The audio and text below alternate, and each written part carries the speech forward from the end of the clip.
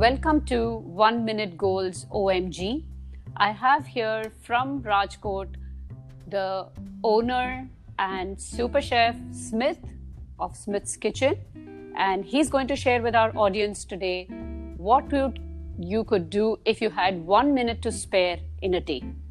Go ahead, Smith.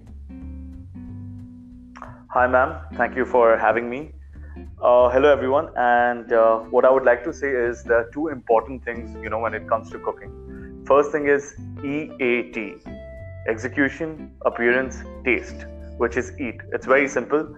So we all know we eat from our eyes. So the first thing, it's very important how to, learn our chopping skills. So brush on your cutting skills, which is very important. Learn your different types of cuts. When it comes to salad, appetizers, main course, it's very important to know what types of cuts goes in your dish. And that creates a lot of difference. Thank you so much, Smith. That was really wonderful. Join me in Shambhavi Spectrum for more of OMG 1 Minute Goals.